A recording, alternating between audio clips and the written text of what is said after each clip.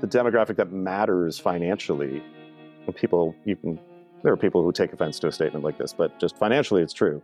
The money that comes into the system that you need, it's 18 to 34-year-olds. So it's like, I'm 50. And it's like, you're trying to get me to, like, I've got to explain to my kids that they're supposed to behave in a certain way with their media because it's the way their grandparents behaved. It's stupid. And of course it doesn't work. But the problem is we haven't figured out what does work yet.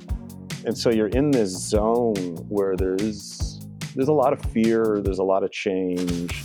It's very difficult to finance independently right now, because nobody knows what the baseline scenarios are. You can't predict the downside, which is what you build your financial model on. So that's really, really challenging. At the same time, I look at what's happening creatively right now, and I don't know, maybe it's the old kind of punk rock ethos in me, but it's like political conflict breeds good art. Yep. And creatively right now, like I look at our slate right now and I fucking love it. Really biased, but like I really like the films that we're working on right now. And I look at the other scenes that are out there and other people that are working, and everybody is fighting really, really hard to get anything made at all. The day I watched In Flames, I emailed Todd Brown, head of international acquisition for XYZ Films, and my guest today. I asked him, how did this masterpiece get to viewers? Well, Todd tells me in this episode. And guess what? He fucking loves his slate of films, so there's more great indie films to come. Welcome to First Time Go. I'm Benjamin Duchek. Let's celebrate great films.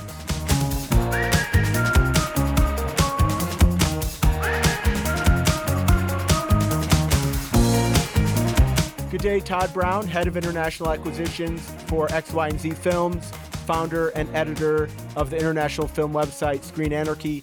Todd, how are you today? Very good. Thanks for having me. Awesome. Well, I'm so thrilled to have you on here. I do love having filmmakers who are on to pitch a film, but I've never had a filmmaker on who just had made their film and then was like, Ben, you want to talk about it? So there always had to be someone who was sort of screening, somebody who said hey, this is great, before it gets, up for public review. So you play a very important part in the process, and I'm really excited to have you here today. Yeah, it's kind of a complicated hidden world that there's a lot of stuff that happens behind the scenes that people don't see commonly. And honestly, it's a thing that I fell into. I joke a lot, and it's not really a joke, that my career is an accident. This is not by training. It is not a plan. It's just a thing that happened. Interesting. So what thing happened that led you into filmmaking, Todd? I mean, I'm basically a hobbyist whose hobby took over his life. And through most of my life, I had things that were running in parallel. I had the things that I was doing because they were the expected things and the responsible things and the things that I felt that I should do. And then I had the things that I did because I just loved them and I thought they were interesting. And for me in high school, that was me coming up in punk rock zine culture and writing about music. And over time, that gradually transitioned into me writing about film, which I was really just doing for me because I was a film geek and I had a friend who had launched a website, and that turned into me launching my own thing. And I just hit a niche that nobody else was talking about, which pretty quickly led to some festivals reaching out, asking for help finding films that I was writing about, which quickly turned into them asking if I just wanted to join the program teams, which of course I did. It's fun. And in doing that, I met the people who are now my business partners and the people who went on to found XYZ. So I've been for 15 years now. Wow, that's wild. So do you feel like, though, there had to be some baseline of talent, right? People wouldn't be reaching out to you if you weren't a great writer or had a great eye for film. There's some baseline there, right, of quality that you feel had to be there. I think for you to make it. For me, there's a couple things. One, I was really fortunate in kind of my school years where I had some teachers who got through to me pretty early who I don't even know if they were aware that what they were doing was media studies then. But I had some people who were really, really smart about breaking down thematic stuff and really encouraging you to shift your perspective on how you looked at things. I mean, it really opened my brain. in some interesting ways. And then from reviewing for as long as I did and programming festivals is when you look at it from a certain way, it is a training ground. And I found the first year and a half at least of me programming festivals, I found it really intensely stressful to sit and watch a movie that I had programmed with an audience. I didn't enjoy it at all because I was so keenly aware how the audience was reacting to the thing and really, really aware that that whole room of people was there and had spent money because I told them to watch a thing that otherwise they probably would never have heard of. And so there was like this real feedback loop that forced me to really kind of like really hone it down. And then, and in the early days, kind of the beginning, what is now Screen Anarchy when it was launched was called Twitch. It's not the video game streaming site, which is why it's no longer called Twitch. But I hit a niche that nobody else was talking about, and built a reputation pretty quickly for being a little bit ahead of the curve, you know. And I realized what was happening, and I still find it really strange, but in kind of the early days of like the Japanese horror movement and all of those remakes that were coming out, there was a big LA Times profile on Roy Lee, who produced, you know, the American version of The Ring, the American version of The Grudge.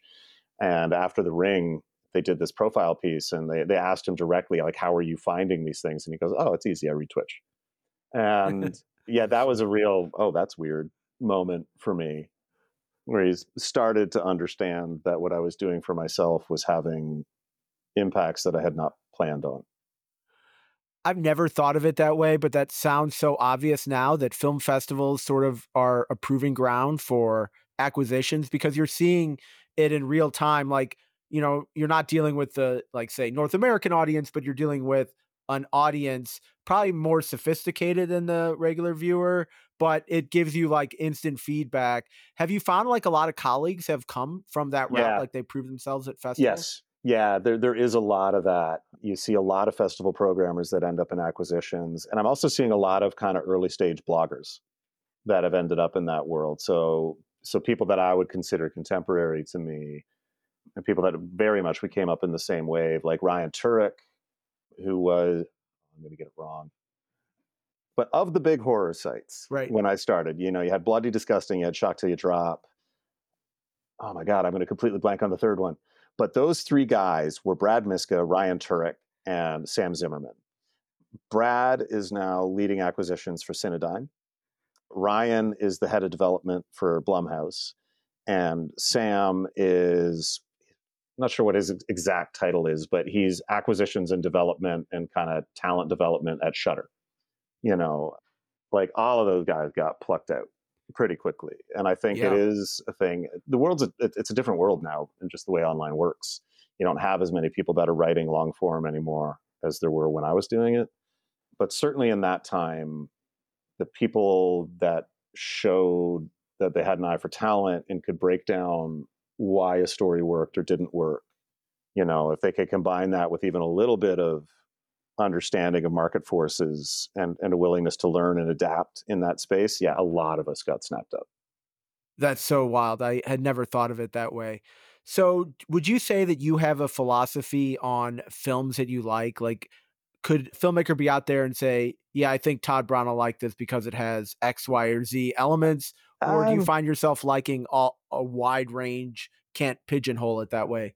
I do have a pretty wide range in my own tastes.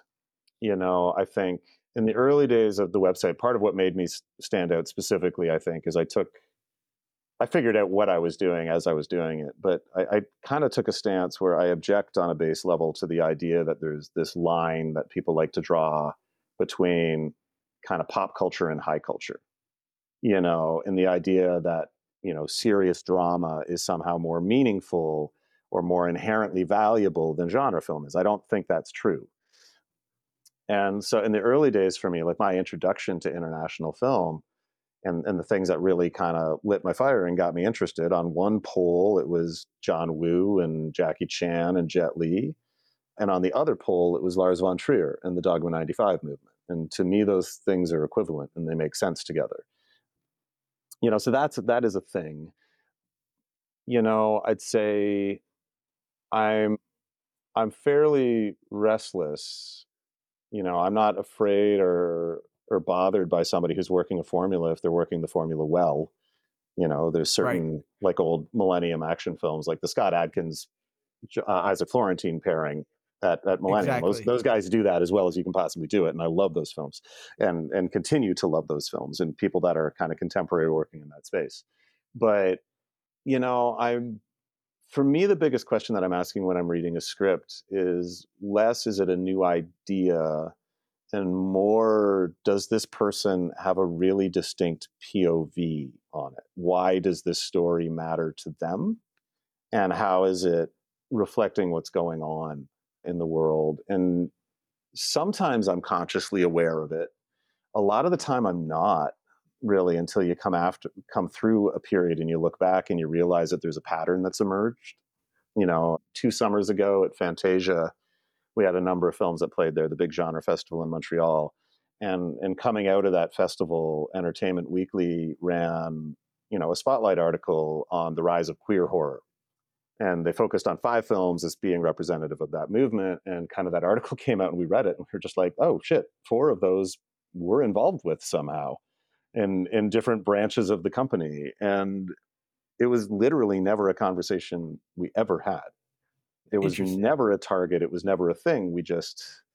There's something really resonant right now in about the conversations that people are having and the way that horror tropes and horror genre can interact with questions about identity and belonging, that it was just appealing to us. And we like none of us were consciously doing it. None of us were consciously aware that it had happened until we kind of came out the other side of it and somebody else pointed it out and we were like, oh shit, that was a thing.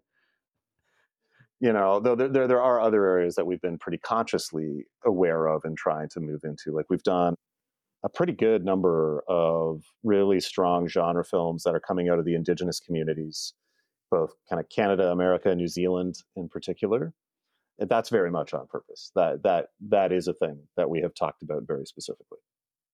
Amazing. I love the films that I've seen from XYZ, and I look forward to talking with you about it. I am interested, though, before going there, of your ideas about the state of independent film. I don't know which airline you fly, but I imagine you have like the platinum diamond status because I think as we were setting this up, you were going to Sundance, you were going over to Germany, you're going all around the world. Can you talk a little bit about how you feel as we record in the beginning of 2024 about the state of independent film? I mean, there's so many angles to come at that. Years ago, like at the beginning of XYZ, we were right as physical home video was collapsing, kind of that DVD rental market and all of that, and that way of doing film and the economics of that and how it supported filmmakers and the industry as a whole. And if you had asked me at that time, I would have said, I feel like, and I did say to people fairly regularly, I feel like we're like halfway, 2/3 of the way through a paradigm shift, and then things will level and find the new normal. And I look back on that now and it just makes me laugh at how blissfully ignorant I was. The paradigm has not stopped shifting and it's not going to stop shifting. And in certain ways it makes a lot of stuff much more difficult. And in other ways, I mean, it's weird to talk about myself as being an optimist because I feel like I'm the guy who shows up on panels and tends to talk shit a lot. But there are certain trends in the audience and in demographics and what I'm seeing in my own children that makes me incredibly hopeful of what is coming. But the underlying economics of the system right now, we're still living with the vestiges of that system that was created in those physical home video days and the windowing that was brought in and the laws and the rules that were brought in at that time. And that is a system that was created for my parents in my parents' generation and matches the way that they interacted with media. Whereas the demographic that matters financially, and there are people who take offense to a statement like this, but just financially, it's true. The money that comes into the system that you need, it's 18 to 34-year-olds. So it's like, I'm 50. And it's like, you're trying to get me to, like, I've got to explain to my kids that they're supposed to behave in a certain way with their media because it's the way their grandparents behaved. It's stupid. And of course it doesn't work. But the problem is we haven't figured out what does work yet. And so you're in this zone where there's a lot of fear, there's a lot of change. It's very difficult to finance independently right now, because nobody knows what the baseline scenarios are. You can't predict the downside, which is what you build your financial model on. So that's really, really challenging. At the same time, I look at what's happening creatively right now, and I don't know, maybe it's the old kind of punk rock ethos in me, but it's like political conflict breeds good art. Yep. And creatively right now, like I look at our slate right now and I fucking love it. Really biased, but like I really like the films that we're working on right now. And I look at the other scenes that are out there and other people that are working, and everybody is fighting really, really hard to get anything made at all. And everybody's exhausted at the end of it. But then you see the results of it. And I think there's a really, really vibrant, interesting community. And I think we're also right on the cusp of a really significant change, because all of the kids who grew up in a YouTube world and grew up with this ethos of, oh, don't ask anybody if you can make a thing, just go make the thing. They're all walking around with 4K cameras in their pockets right now because the phones are so good. They're all learning how to use Blender. They all have good edit software available to them. And an easy thing to point to out of that world, like something like Talk to Me, the Australian horror film that did just gonzo for A24 this past year. And that movie's brilliant. Those YouTube kids, they didn't go to film school. They started off making wrestling videos in their backyard. They're completely self-taught. Had the fortune of being in a country with a good government agency that recognized them early and made professional training available to them and surrounded them with smart people. But Danny and Michael are just, they're a couple of kids who just started shooting goofy videos on their phone, and learned how to do it. And then the American context, you look at people like Freddie Wong, who I remember watching old rocket jump videos with my kid when my son was like 11 or 12. Freddie's got a feature at South by Southwest this year. He's another guy who's just self-taught guy who's just crazy talented, and he's not gonna wait for a gatekeeper to tell him what he can and can't do. And I love that. I think it's fantastic. I love it too. And maybe I'm looking for a hot take here, Todd, although I don't think it's pretty hot to say that film school might just be about the connections. But do you feel like as we evolve, where people are constantly making films, that film school is more Yeah, about like just who you know rather than there's the there's a lot there's a lot of debate around that. I mean, and I will say, kind of anything like film. Certainly, I would say anytime you're talking about film as a medium, there's the whole conversation about the intersection of art and commerce. But the nature of the medium, if what you're trying to do is be kind of the singular solo vision artist, film is arguably the wrong medium for you, because it just takes way too many people. It's exactly. far more collaborative a process than that. And so the importance of finding your people, that's a huge thing. And that is a deeply important thing for film school. I think it's also valuable, assuming you're in a good one and you have good profs, being around people who are more experienced, who will call you on your bullshit, both personality wise and creative decision wise, is incredibly important when you're young and you're developing. You need some gut check, reality check stuff from time to time. Everybody needs that. Technique depends on who you are. I think a lot of that stuff now you can learn yourself, and the level of discourse that's out there. I would say film school is intensely important for producers, Interesting. to actually understand how you run a budget, the way the unions work, Right. the way your costs are, how to structure a shoot, how to board a shoot. Those things are much harder to just absorb. And there's the whole legal side of filmmaking and what it takes to actually deliver a movie, in a way that makes it releasable legally. There's a lot there, and you're not likely to pick that up by chance. So I think on that side, there's a level of rigor that's really important and can be a real challenge for people as they're starting. Right, because you might be more likely to take a chance on like a first time director who may, you may be able to coach them up on certain things. But if somebody's never dealt with like a, few $1 million budget, you're not probably going to transfer just a bunch of Yeah, and it money over varies and being kind of like, good luck. yeah, and the way that happens kind of country by country is really different. XYZ obviously is an American company, but I'm Canadian and I've stayed on this side of the border. I live just outside of Toronto.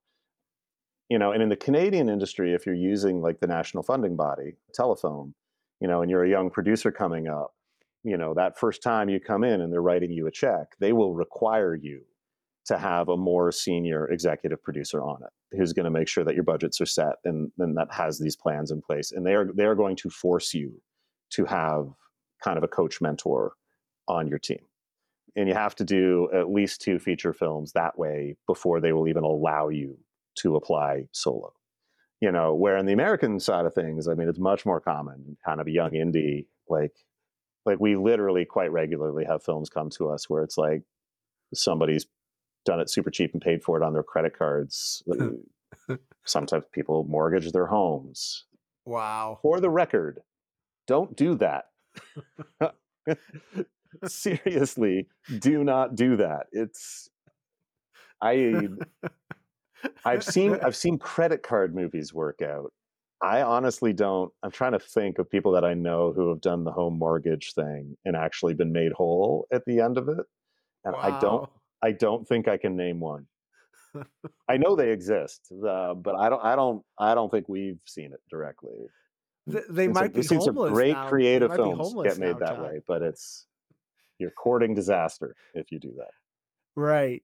Well, that's a perfect segue into my next question. So, you're head of international acquisitions. How do you view the international market? So, I've interviewed 2 of the international films put up for the Oscars, and I absolutely love them. And it just makes me think like there's 150 other films that were put out by the different countries, Yeah, and that's a not even lot more than considering that. all the other ones that they are. I mean, that's the one that they promoted. So, what is your view of the international market? Do you feel like we're going to eventually get to a time where it's just global cinema, or is it a good way to highlight international films that aren't being Yeah, again, seen?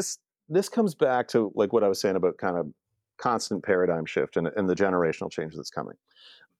And some of what I'm about to say is very anecdotal and just me watching kind of around home. And I use my kids as a test market all the time, and they're 18 and 22 now. Mm. Perfect. And but there is also some data that's coming out to support this. I am increasingly convinced that when you talk about kind of that 18 to 34-year-old demographic and the way they're engaging with things, they are the most media engaged generation there's ever been. And they are the most globally engaged generation there has ever been. And I think it's hard to put a line exactly where the line is, but it's certainly within Gen Z. And I think some young millennials, I think the line is somewhere between 20, like right around 20, because I can see a difference between my 18-year-old and my 22-year-old in this. But those kids who grew up fully on social media, went from YouTube to Instagram to Snap to TikTok now, the subtitle barrier literally doesn't exist for them. And I think it all comes down to just their phones and Right. social media. Like they've spent their entire lives with global content being available to them, and they've spent their entire lives on platforms that the serious creators caption everything. And so, like, kind of on the personal level, on my and where I really started to think about this is I realized when my daughter Rory was about 15, I could tell where she was watching TV in the house all the time because she was turning the subtitles on for literally everything. And for context there, like her taste, my daughter is enormously mainstream. If it was my son doing this, if Will were doing it, I wouldn't have thought much of it because he's like me. They're a really deliberate obscurist.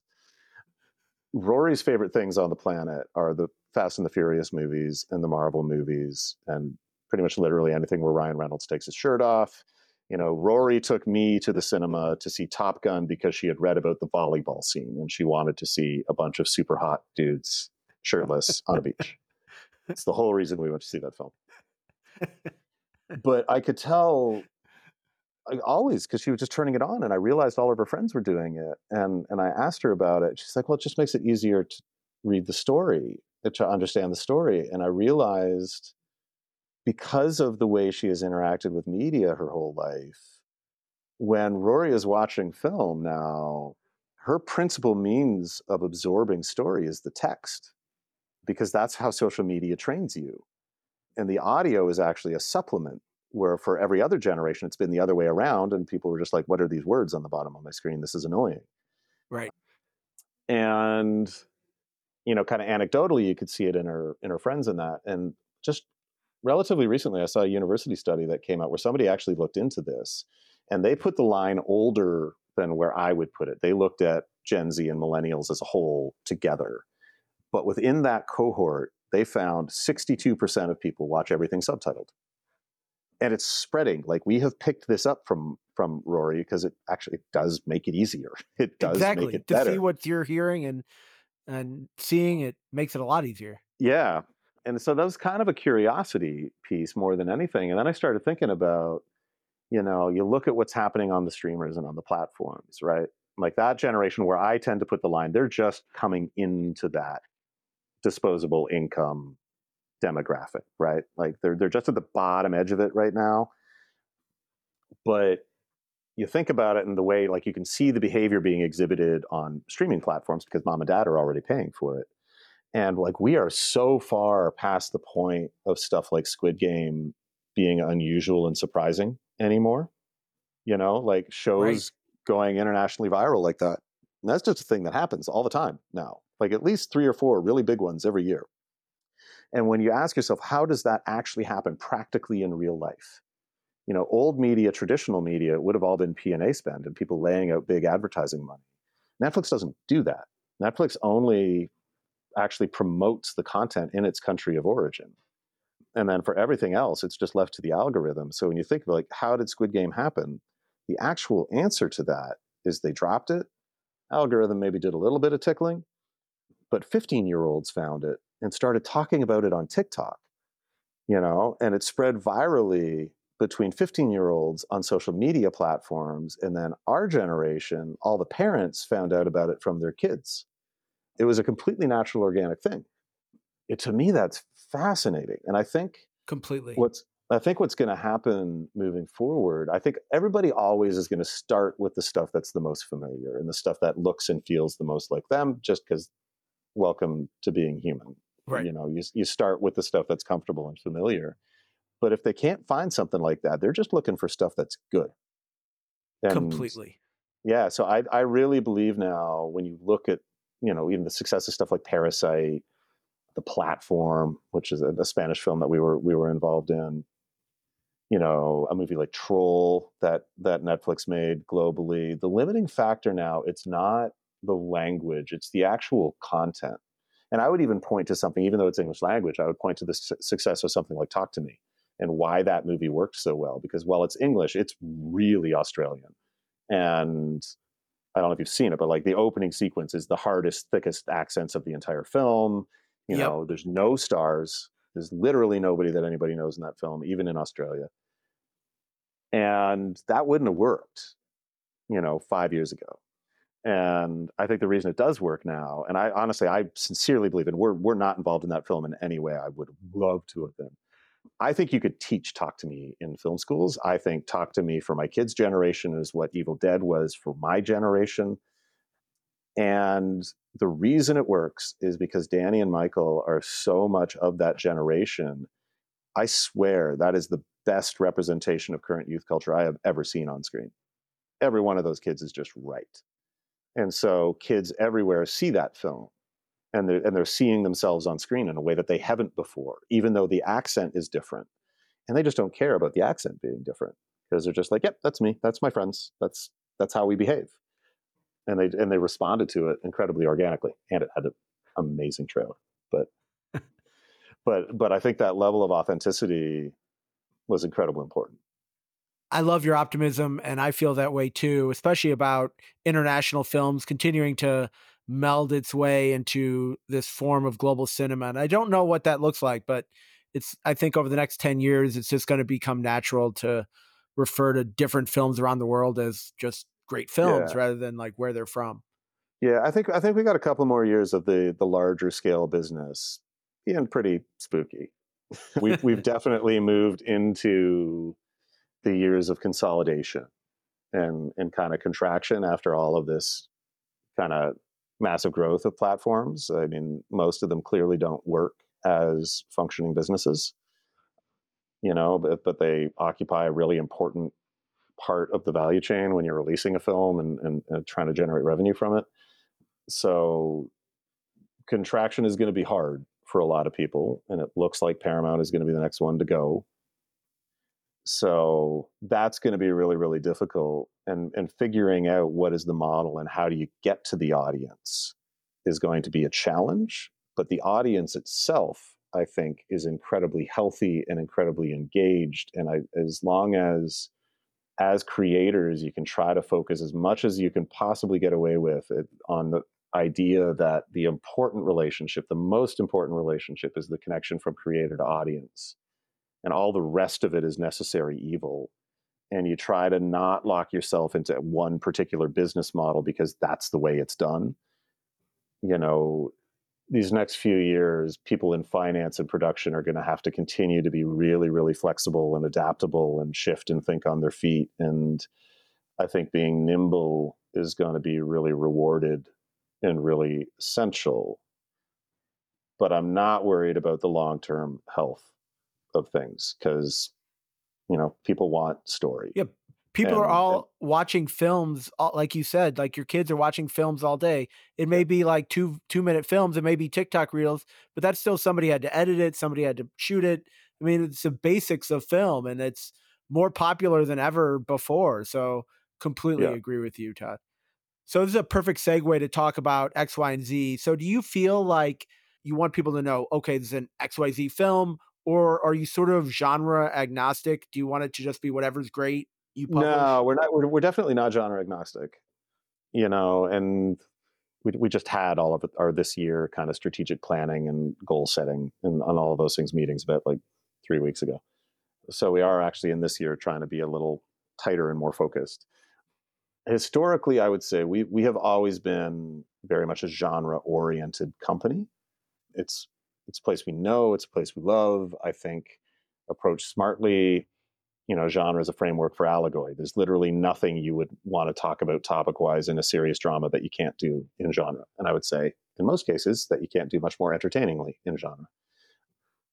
So we like that space. I tend to follow that statement by saying, when I say that we're a genre company, it doesn't mean we're a horror company because we're not bound that way. We definitely do horror films, but our initial reputation was based off of the Raid films. Those were the first really big successes that we had, which were martial arts movies out of Indonesia. We do a lot of thrillers. We're always looking for smart sci-fi. We're pushing those bounds into all kinds of different areas. And typically we're wanting to work in spaces where things are being driven by really high-end, smart, distinctive directors. Festivals play a large, important role in what we do. So we're making the kinds of genre film that you pretty consistently see in like the midnight lineup at Toronto or Sundance. We're in Directors Fortnight and Cannes pretty regularly.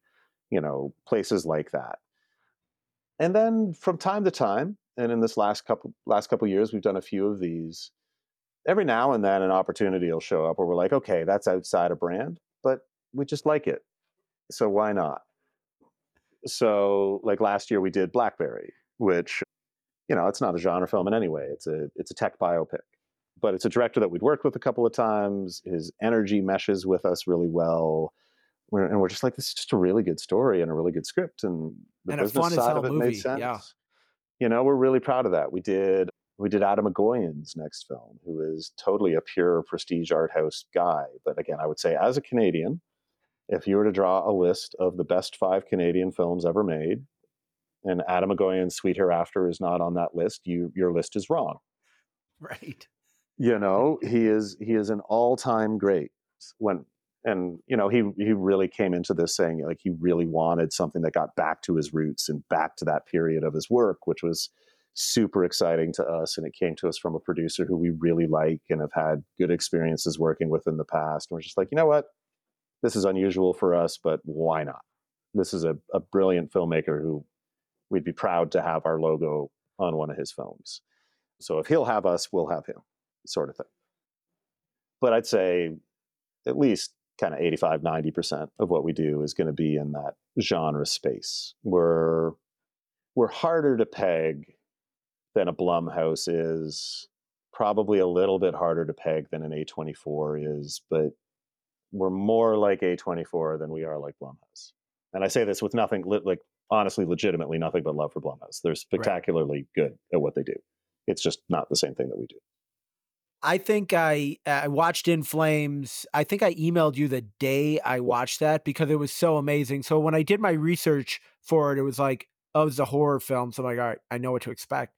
And it was something completely different than what I expected. It was brilliant. It was deep. It was a film that you had to watch a couple times to be able to fully understand.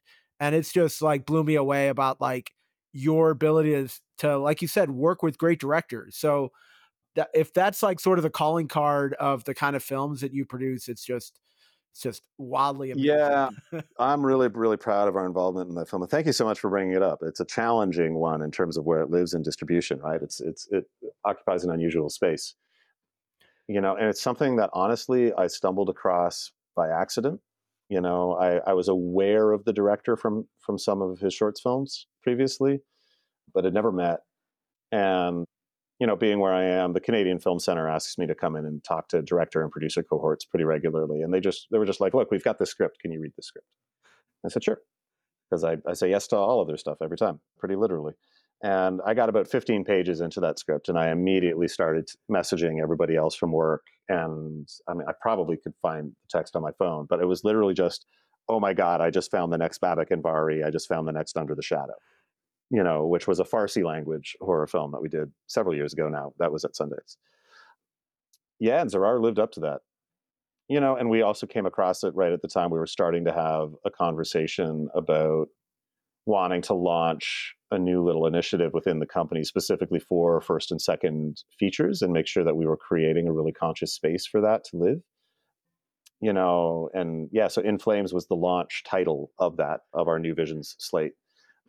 And we launched in Cannes with like being in selection and director's fortnight, which, you know, yay us. Right. And That it was the was first time a that film from worked well. Pakistan had gotten that honor. It's just an amazing film. I feel like such an asshole because I don't think people can go stream it yet. I think it's streaming later on. Not yet, but very soon. Okay, great. Um, I want to say April. It might Okay. be the end of March, but the commercial release in North America is coming up. It absolutely is coming out in America.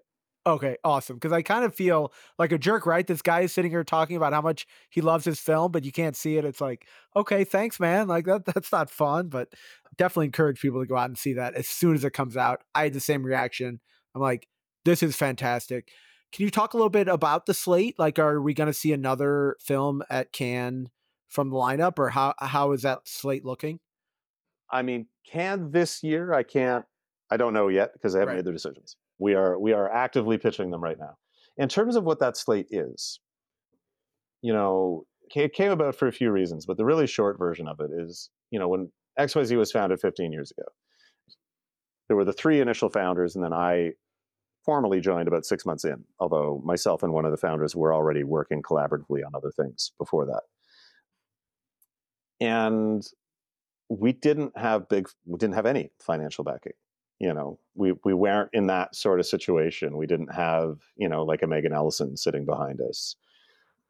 So our one asset was that we knew talent and we knew people that were really good. And kind of by default, the identity of the company and the strategy of the company was we're going to find really interesting young talent right at the beginning of their career. We're going to bank on them and bet on them and then help them grow smartly and strategically.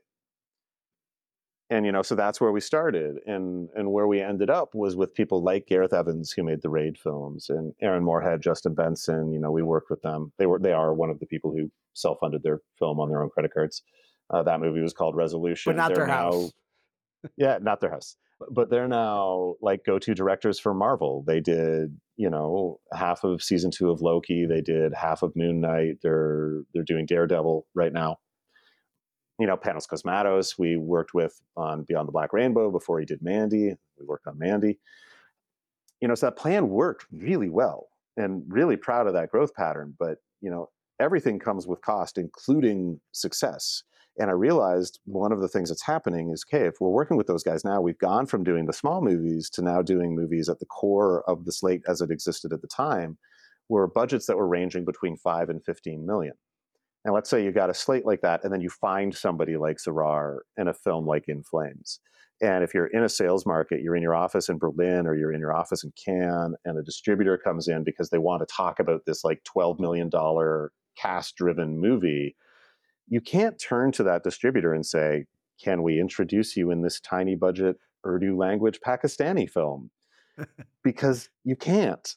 Like, they're not interested. They're the wrong buyer for that. And so I was becoming concerned with the idea that, as much as we loved the success of the company, that it was pulling us, we were at risk of being pulled away from our roots and away from our identity. And I just didn't like that.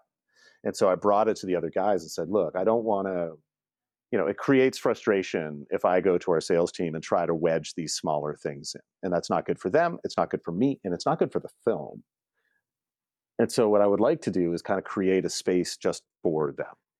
And it's not a sub label. We don't like that language. It's a whole parallel slate. Like, it's sharing resources on our marketing and delivery side and kind of all the back office stuff. But we hired a dedicated sales exec for it. That's all she's doing is those titles. Her name's Manon. She's awesome.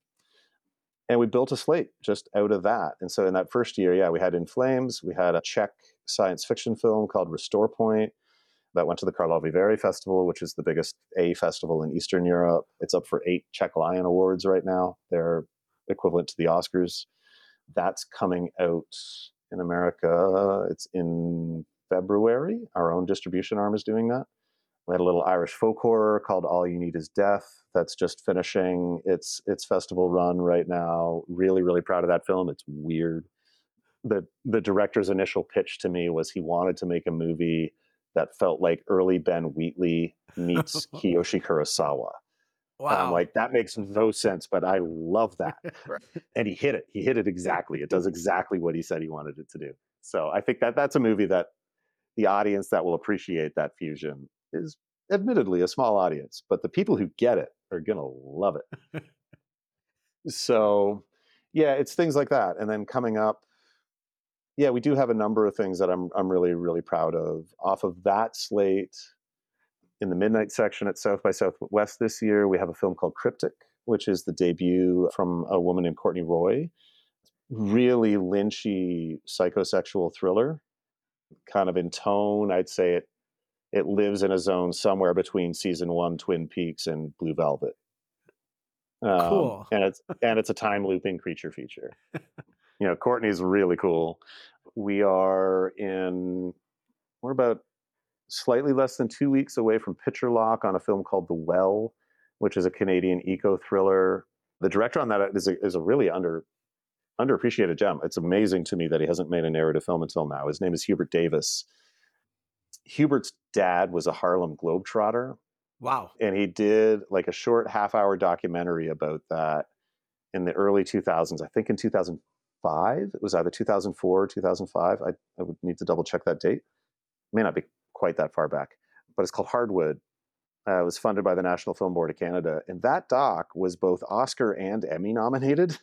Wow. And he kind of lived in kind of documentary short form for a little while after that. He's made one documentary feature 2 years ago, 3 years ago now, called Black Ice, which is about racism in hockey culture. I love That that. won the I love that that won film. the audience award at the Toronto Film Festival. And he's wanted to be a narrative for a really long time, and he never had an opportunity until now. And his producer on that is somebody I've known for a long time. The screenwriter is somebody who I'm also a big fan of. I've worked on another of her scripts a little while ago. We had an opportunity on that, and we jumped on it, and we saw the first cut about 2 weeks ago now, and it was a really good first cut. No big movie stars in it, but that movie's just good. And then there's a couple other things that I don't think I'm really allowed to talk about yet because we haven't formally announced them, and the Got directors it. are being very cautious about how and when they kind of enter the public eye. But Yeah, really proud of that. And then some larger scale things that we're talking to Can about. We have a new film by Nacho Vigalondo that is just being finished right now. The guy who made Time Crimes and Colossal. We have a new film by Babak Anvari that is in post right now. We have Wow. a sci-fi feature that's being directed by Flying Lotus, the musician, and has Neil Blomkamp as an EP. That is very close to completion. What else? We have a English speaking debut of a Quebecois director named Maxime Giroux, who Maxime has kind of been tapped by by the Quebec industry as the guy who's most likely to be the next Denis Villeneuve. And that includes Denis Villeneuve himself saying that. Denis actually helped us with the casting process on this film because he's a fan of Maxime. Really, really smart, kind of character driven chase thriller, crime thriller set against the backdrop of like rodeo culture in the Alberta oil patch with like Micah Monroe and Troy Kotzer and Helen Hunt. We got Troy's first big screen role since he won the Oscar for Coda.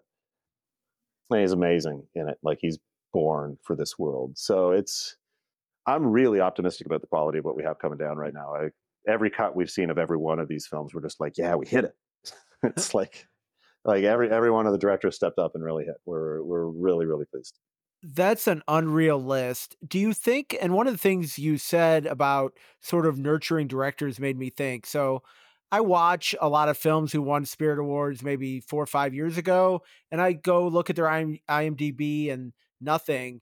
And I think, like, I'm sure they had an idea. It's not like they've just gone off the face of the map and been like, nope, not getting into filmmaking. They've won Spirit Awards. But for whatever reason, maybe it was budget, maybe it was they didn't get along with whoever was producing or paying or whatever. So do you feel that with the directors that work with XYZ that you sort of work with them on as trying to help build them up as a director beyond just Yeah, the film that they're making? yeah, yeah. That is definitely a thing that we think about, and we do take a lot of pride in the fact that you tend to see both directors and producers stick with us over multiple projects. That's on purpose. And yeah, there's a lot of stuff that maybe people don't see that can really stall out what the next film is. There's a lot of reasons that stuff can go wrong.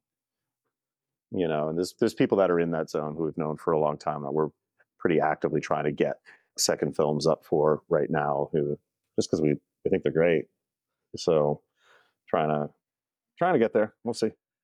That's awesome, Todd. It's so good to know that you're helping filmmakers because I feel like so many other people may not necessarily have the best, they have maybe short range vision simply because maybe it's how they keep their job, right? If you don't perform results within this quarter, this year, maybe you lose your job. So you have to focus that way. But it sounds like the way XYZ Films is set up, you're able to invest long term and think about the next 5, 10 years rather than just thinking about, hey, what's on the release schedule this year. So Yeah, we really try to do that. That's why I mean we launched a management arm of the company a couple years back, and that's a lot of the thinking behind that is just making sure it's like let's work with people long term and try to be smart about those relationships and help them grow in ways that are leading them to the sort of work that they want to do and working on the scale that they want to be working at, but without giving up their creative control, without giving up their voice and their soul in the process.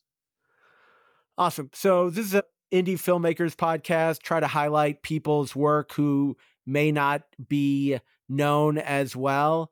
So it could be a film that you have coming out or that somebody could see. But is there any sort of indie filmmaker that you wish more people knew about? I am gonna point people to somebody who we're actively trying to get his debut feature made right now, and they're in the process of kind of doing their funding applications. But it's a Norwegian guy named Frederick Hanna, and as in the festival world, I programmed a bunch of his shorts through the years, and we got to know each other. But Frederick did a short film that was on the festival circuit last year, and it won an award as the best European genre short film of the year. That short is called From Beyond. You can find it online. My basic pitch on that short is imagine if the bastard love child of Gaspar Noé and Harmony Korine made an alien invasion. Oh my God. That's what From Beyond is, and the feature that he's developing and working on right now is an expansion of From Beyond. I've read the script; it's amazing. I would encourage people to look up Fred Hanna. He's great. Wow. So this has been amazing. I've learned so much in this last hour about how you choose the films, your background, how things at XYZ work. It's been so much fun talking with you, Todd. And thank you so much for coming on the podcast. This has been fantastic. I learned so much. Really appreciate your time. Yeah, thanks so much for having me. It was a good time. Thanks for listening to the First Time Go podcast. The goal is to make life a little easier for independent creators.